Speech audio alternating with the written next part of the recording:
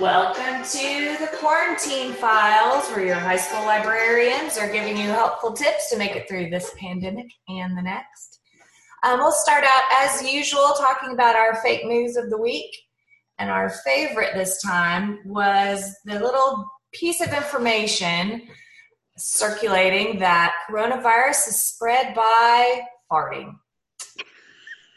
So, this is like so many of the other pieces of fake news. I mean, technically no one can say that's not possible. I mean, droplets of parts can be expelled through farting and coughing and sneezing. I mean, there's more than one way that parts of you are circulating in the air, but I'd have to say, unless anyone else can prove me wrong, that's not the main way scientists believe that people are contracting coronavirus. What does everyone else say?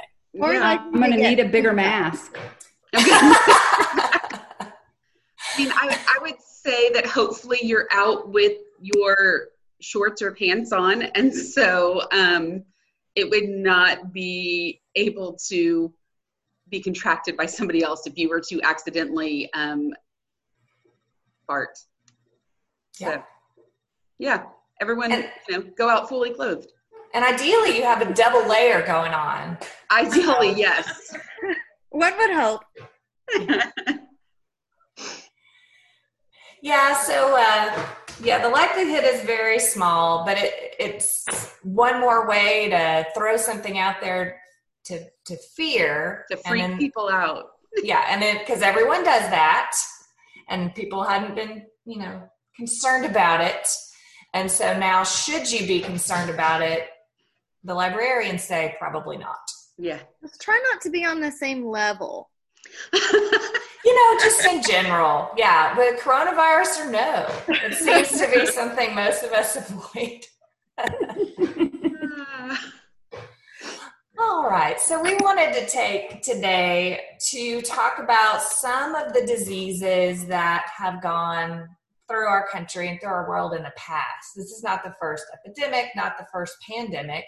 It's the first that any of us have lived through or know about. But certainly if you have grandparents or great-grandparents, they can tell stories probably of how epidemics and pandemics in the past have affected your own family.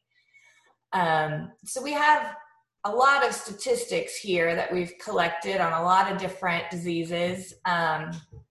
You've all heard of the Black Death, bubonic plague, and you've probably studied that in school, that 30 to 60% of Europe's population was killed. This was 1347 to 1351 for the peak. And it's noted in a lot of literature from the time, a lot of poetry. That Ring Around the Rosies song that we all sang as children comes from that period. The Pocket Full of Posies, Ashes, Ashes, We All Fall Down. That's talking about the burning of the bodies during the Black Plague. So this was a huge deal, and people at the time had no idea where it was coming from. And through science and through research at the time, they were able to figure it out and turn it around. It was caused by a bacteria that was being spread by rats. So that's just one example.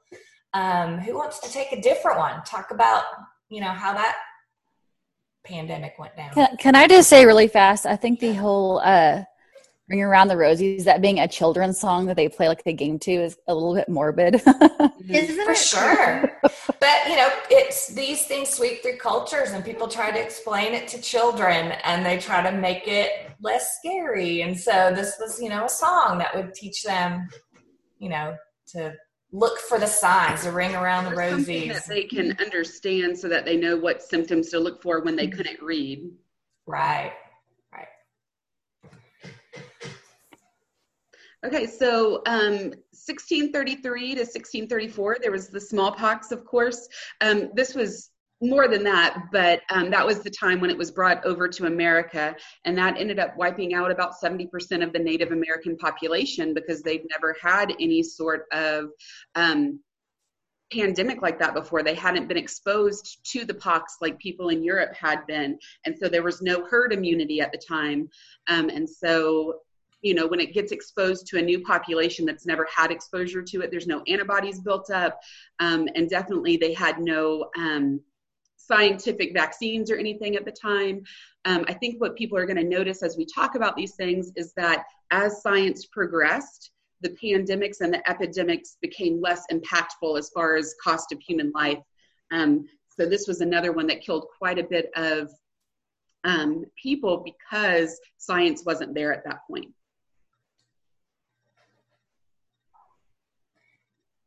Yeah.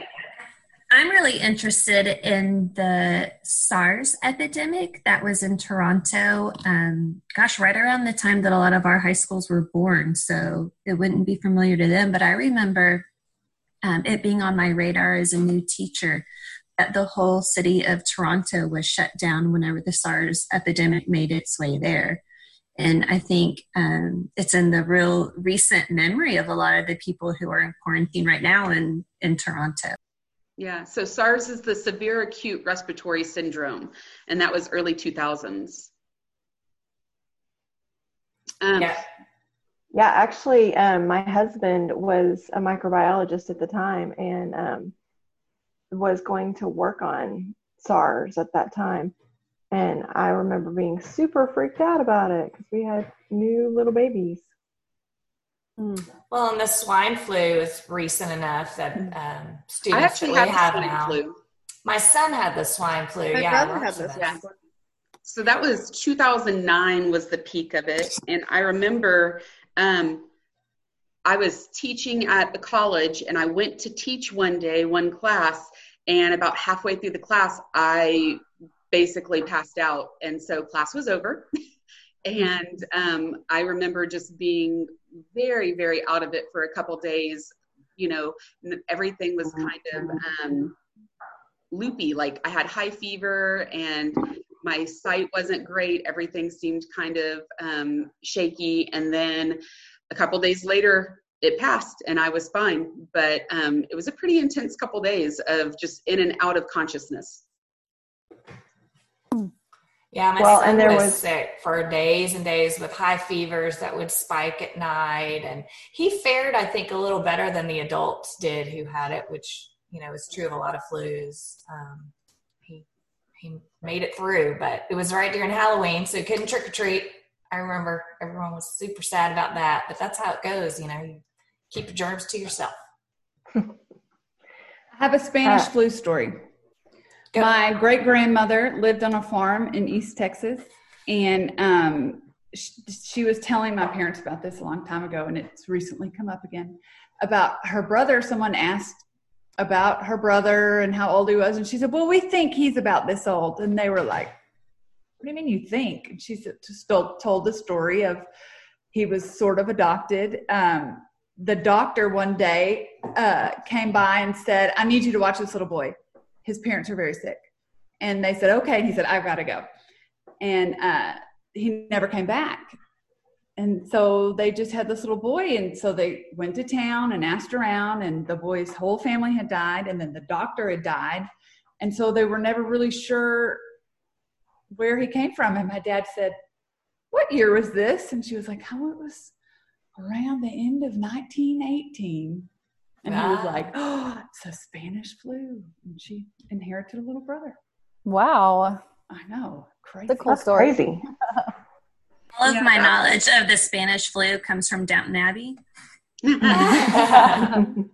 Well, my grandmother lived during that time, and she still, until the day she died, if she heard someone cough, she went the other way. She was very aware of coughing. She remembers being a little girl in a covered wagon in West Texas at the time. And at the time you would travel during the day, and at night you would circle up your wagons, and they would, make a circle at night. And these were strangers. They just happened to be on the road at the same time that you were. And it was just a little safety in numbers thing while you were sleeping. And so they'd circled up, and the people in the wagon next to my grandmother's family started coughing. And it was a big deal to move your wagon because you got to hitch up the horses and gather all the stuff. And I mean, it was a whole, hour and a half ordeal. But they did it. They hooked it up. They went off by themselves way far away from the circle because they heard someone cough. It was a big deal at the time. When I was doing the research for Spanish flu, they said that 1/3 of the world's population contracted it at some point. So I wouldn't be surprised, or I'm not surprised that so many of us have family that have talked about it. Yeah, and in my family, TB is a big part of our story. Tuberculosis, between 1895 and 1954, they're saying by the beginning of the 19th century, TB killed 1 in 7 of all the people that have ever lived. So at first, they thought it was just caused by people not getting enough sleep. They thought people weren't getting enough sleep and they had the wrong climate. So they needed to be in a different climate and get a lot of sleep. And so people who would contract it would go to sanatoriums, where they would have to just sleep and lay around. They weren't really allowed to get up and walk around. And if they could just get enough sleep, they thought they could fight this. Of course, around 1892, they discovered it was contagious, that it was actually a bacteria or bug that was causing this. But my grandfather had TB when he was a teenager. And so around 8th grade, he had to leave school. He wasn't able to get an education past 8th grade because of it. And for 10 years, he fought it. He was at a sanitarium for a while and then realized, if I have to stay here, I'm going to die, is what he told everyone. Because it was everyone around him was sick. Everyone just had to lay around all the time and sleep. And so he left and lived in a tent in North Dakota on the family land in the cold for a number of years. Until he was not coughing anymore and could come back into the house. So he lost, 10 years of his life, as he puts it. And he always worked 2 and 3 jobs after that because he felt like he had to make up for this time that he lost and was never able to finish his education. That's wow. That is the whole tent living. Yeah. I can't imagine that. And both of his children have advanced degrees and are what I would call workaholics, because this idea that you got to work, because he couldn't work. He had to stay, quarantined for so long, made him really value work. That's lonely too. Interesting. Mm-hmm. It shows how far we've come too, because here we are continuing our education, even though we're social distancing. Because we know that's important, and we know that social contact is important too. It's more than just the kids keeping their, studies up, but that they have that contact with people, teachers, and things like that, so that they can not just be at a sanatorium or in a tent isolated from humanity. Yeah, we have so much going for us in our current situation that we have not had in the past during our issues. There have been some neat things that have come from our social distancing. Things are looking up as far as the vaccine trials, and our social distancing measures seem to be working for the most part. Our numbers are reducing somewhat, some places. But it's had some great effects on Earth. And today is Earth Day. So some of the good news that we've had is how we're no longer affecting the Earth in the same negative ways. Who wants to talk about some of the ways we're helping the Earth just by social distancing and all the things we're doing? Definitely less air pollution because of the lack of cars. More Absolutely. Walking and bike riding. That's a good thing. Yeah, and scientists are actually able to see that and measure that. The pictures, before and after pictures, are amazing. Right. Yes. Well, Allison and Maddie shared before and after pictures of like Hong Kong.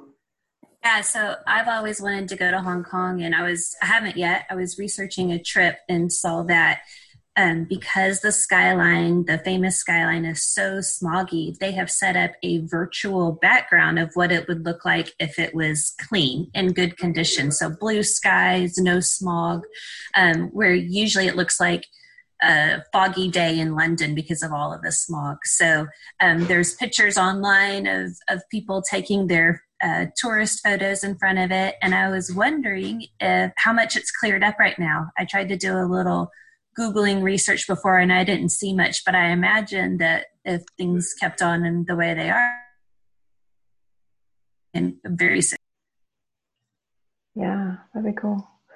Well, and in India, we were talking about the Himalayas, that people in India can now see the Himalayas where they couldn't before, which is crazy to me, that you could live so close and not see this ginormous mountain. Yeah. And with less air pollution, it makes sense. Obviously, we as well. And industry.